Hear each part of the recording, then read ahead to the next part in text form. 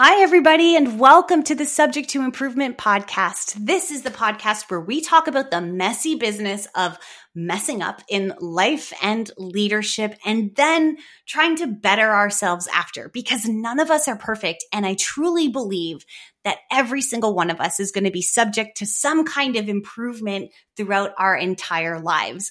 My name is Susanna Margison. I am your host. I am also a lawyer turned conflict strategist and life coach, and I help coach my clients through often very messy situations. And then what usually ends up happening is we end up fixing not only the situation, but their entire lives. It is so rewarding, and I love it. Today, I want to talk to you about 3 mistakes that I see people making when they're writing high stakes emails. And we can all think of a situation where it just took one email for someone's life, business, relationship, reputation to completely blow up. There's, been one thing, sometimes it's one social media post or one comment or one statement, I should say, that puts people in a really, really bad predicament. And email communication, I think, it's always been very important. I think it's becoming even more important. I think a lot of us have been socially conditioned not to want any conflict. And so we sometimes end up fighting our fights over email or text. And that can be great because you have a written record of what's been said. So you don't have to rely on your memories. Memories are notoriously unreliable, by the way, when it comes to stuff like this. But the bad thing about it is that if once you put something in email, it's very hard to take back once it's been received by the other person. And also it can be disseminated and spread to other people.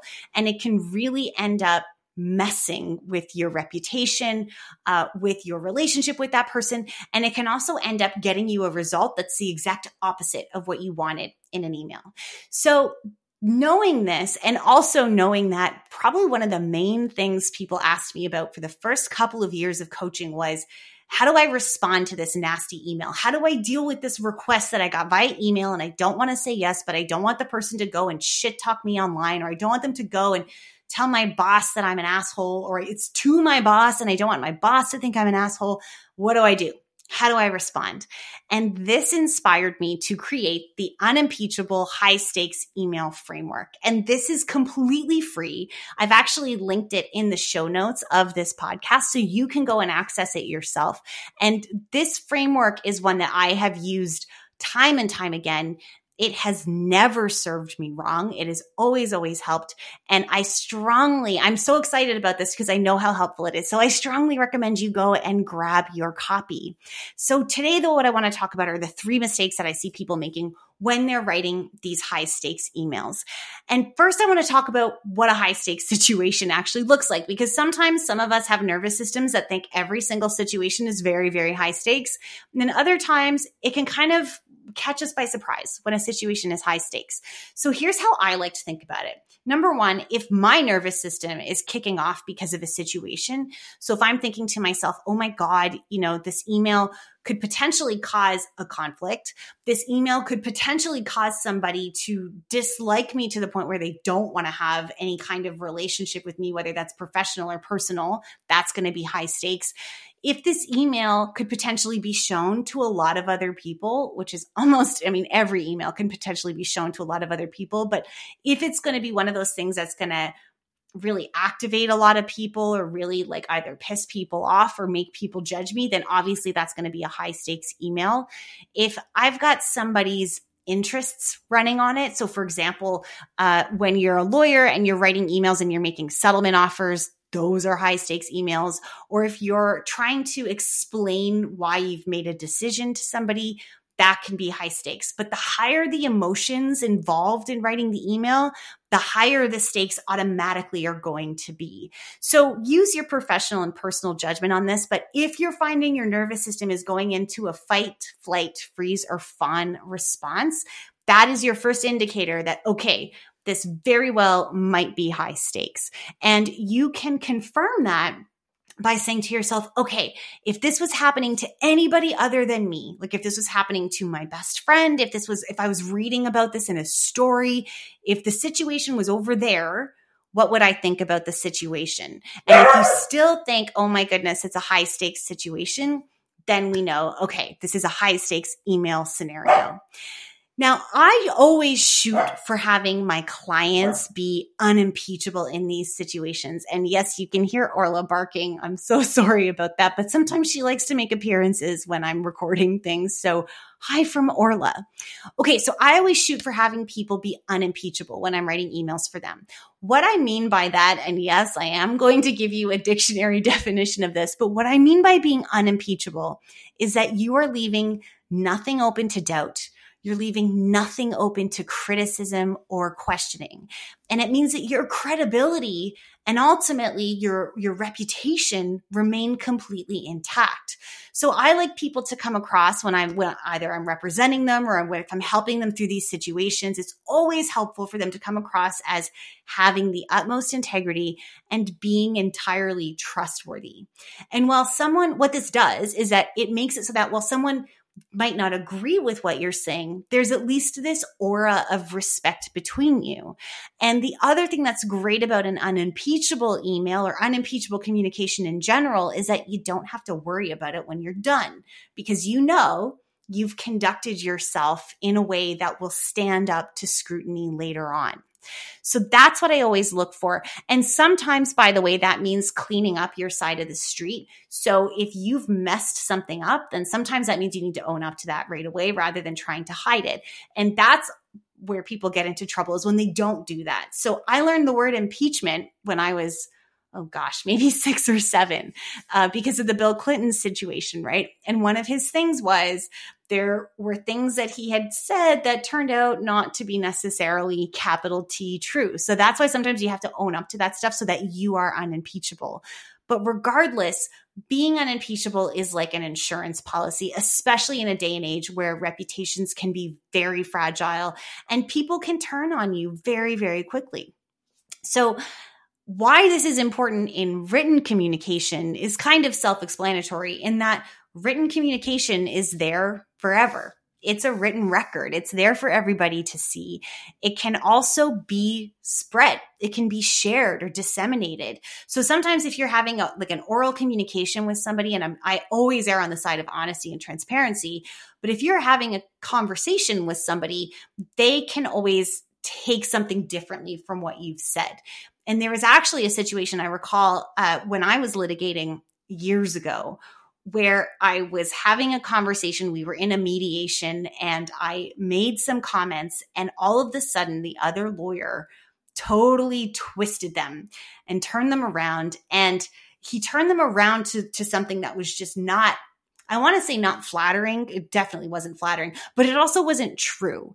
And oh my God, the proverbial steam came out my ears. I remember losing my shit over this situation. And the thing that saved me was that the mediator was there, and the mediator heard everything because they were part of the conversation. And they jumped in and said, Miss Marchison, don't worry about, I'm going to and said, that's not what she said. She said something totally different. So you do have that kind of plausible deniability when you're just having conversations, but an email will live on. So if you say something in an email that's rude or untoward or really offensive, that can be spread around and that can live on, and that can end up in front of other people's eyes, not just the recipient. So in a day and age where a lot of us are fighting our battles online, we're doing it in writing, it has become more and more important to be unimpeachable in your written communication. And one thing I want to say about this is that being unimpeachable is not just about the words you're choosing. Those are important, of course, but it's also about the energy of your email. So I think that paying attention to your energy, the impression you're giving off in your writing, can really serve you well, because people will get a vibe from written emails. And as the saying goes, it's not just what you say, it's what you convey. And so the unimpeachable email framework, I think, is brilliant because it also, not just because I wrote it myself, but because I've learned a lot from a lot of different people over the past few years. And I play on some of those unconscious realities that we have. Everybody has unconscious priming. And so I play on that in the unimpeachable email framework so that you are setting people up to see you as somebody who is unimpeachable. You are setting yourself up to convey the right kind of energy. And you're also setting the other person up to be on your side and do what you're asking, or at least put the problem on the table instead of making the problem about you. So we also all know what it's like to hit send and then immediately think, uh-oh, I shouldn't have sent that. And that especially can happen if you've received an email that has totally set you off and then you write back in a rage and then hit send. And then after you're like, oh God, this is terrible. I've sunk down to their level. You might spend the rest of the day or even a few days ruminating over it. You might be waiting for the backlash or preemptively trying to plan how you're going to talk your way out of the mess. And it can just waste a ton of time. Like there was a study out there, and I quote it all the time because I think it's actually probably an underestimate, but there was a study out there which says that people lose on average about 4 hours a week in workplace conflict.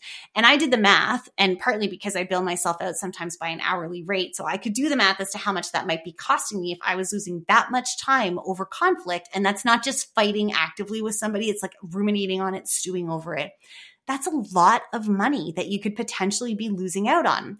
And when you use the unimpeachable email framework, that's not going to be a concern because you're going to know that you have done everything that you can possibly do to come out of the situation looking as reasonable and likable as you possibly can. So it's awesome, awesome.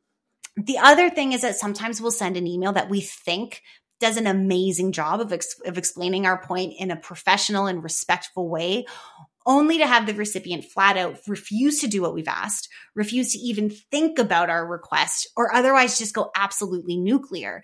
And this is another recipe for losing a shitload of time because of conflict. Because if you're anything like me, what I'll sometimes do is I'll assume that if the person is that upset, then, oh my God, I must have done something wrong. Like otherwise, why would they be that upset? That is a thought error that I have a lot. And now I know I have the thought error. So when it comes up, I always test it just to make sure. But that can also be a really big problem. But when you've been unimpeachable in your writing, it's less of a concern because you know you can stand by what you've said and it's all kind of on the other person. So the higher the stakes the email, the more all of this stuff needs to be taken into consideration. So here are the 3 mistakes to avoid. Number 1, writing for the wrong person. And what I mean by that is that when you're in a high stakes scenario, when you're thinking there's a good chance the email could be shared, sometimes we write only for the person that we're intending to send the email to. And actually what we should be doing in that scenario was writing for them and for the benefit of other people whose eyes might end up on that email. So one rule that I have had from the very beginning of litigating, because this is what one of the things they teach you on the very first day of working in a law office as a lawyer, is anything you put in writing can and sometimes will end up in front of a judge. It'll end up in front of the court. It'll end up in a record. And it can be very embarrassing if you've gone and shot your mouth off at somebody. So that's something that is so, so important to think about is, okay, I might send this email to, I'll use my dog as an example. We all know dogs can't, fine, I'm just using her as an example. So I might send an email to Orla, if Orla was a person. And I might say, okay, I'm going to write this specifically for her. She'll get the joke. She'll get everything. She'll get the nuances. And then Orla, for whatever reason, loses her shit and sends it off to other people. And suddenly it's casting me in a terrible light. So one of the things that can help is just to think, okay, who else might see this? How might this look to somebody else? And some people will say, how might it look on the front page of a newspaper? Some people might say, would I want my mom to read this? Would I want my boss to see this? But just thinking about it in the sense of, okay, if someone else were to read this, how would they take this? If someone else were to read this and be asked to make a decision about this situation, considering this email, what might they think about this? A great meme that I saw a few years ago went something like this: was sing as if no one's listening, dance as if no one's watching, but email like it might one day be read in a deposition. And I thought that was just brilliant, especially because I have done that to people and they're called discoveries here in Canada, but I've done that to people in discoveries where they've told me a story and then it won't align with an email that I've seen that they wrote closer in time to the situation we're there to talk about. And then you put the email to them and then suddenly they get all flustered because they've told you something under oath. It doesn't align with something that they've written in the past. And that becomes a problem. So thinking about that stuff in advance can be incredibly, incredibly helpful. It can save you a ton of heartache. And it can also save your reputation, because even if the recipient is pissed off with what you've written and they go and show it to other people, the other people are going to see what you've written for what it is. And that can be an incredible insurance policy against somebody shit talking you. So that's one of the biggest mistakes I see, is that people don't think about who else might one day see this email. The next thing that I see that's a big mistake is burying your point. Your email in these high stakes situations is not a mystery novel. I shouldn't have to hunt for Easter eggs to figure out what you're trying to tell me. And also, people have a tendency to skim through emails. So I like, the higher the stakes, the more clear I am about the overall point of my email.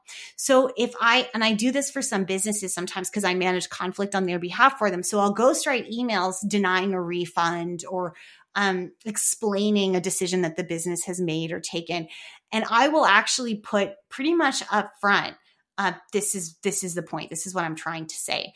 And the military actually uses this as well. They call it the bottom line up front principle, which is, I want you to tell me the point of the email, the purpose of the email, and the 5 whys, who, what, where, when, why, and how, I suppose, pretty much up front. And then if you want more context, you put it below. But making sure that people understand exactly what you're trying to say is very important, because otherwise people will come to their own conclusions.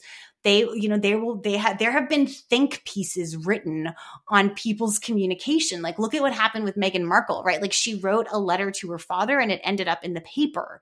Now, she was smart because she kind of anticipated that it was going to be leaked. So she wrote it knowing that there were going to be more eyes on it than intended, because I think it was just supposed to be to her father.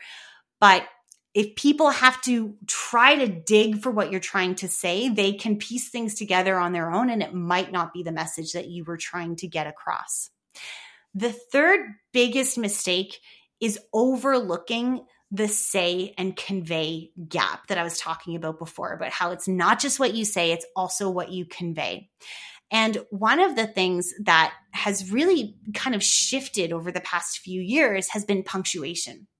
So I have clients, some of my clients run anxious, which is not pleasant, but I have clients sometimes who will take screenshots of communication that they've gotten from other people, and it will have a period instead of an exclamation mark.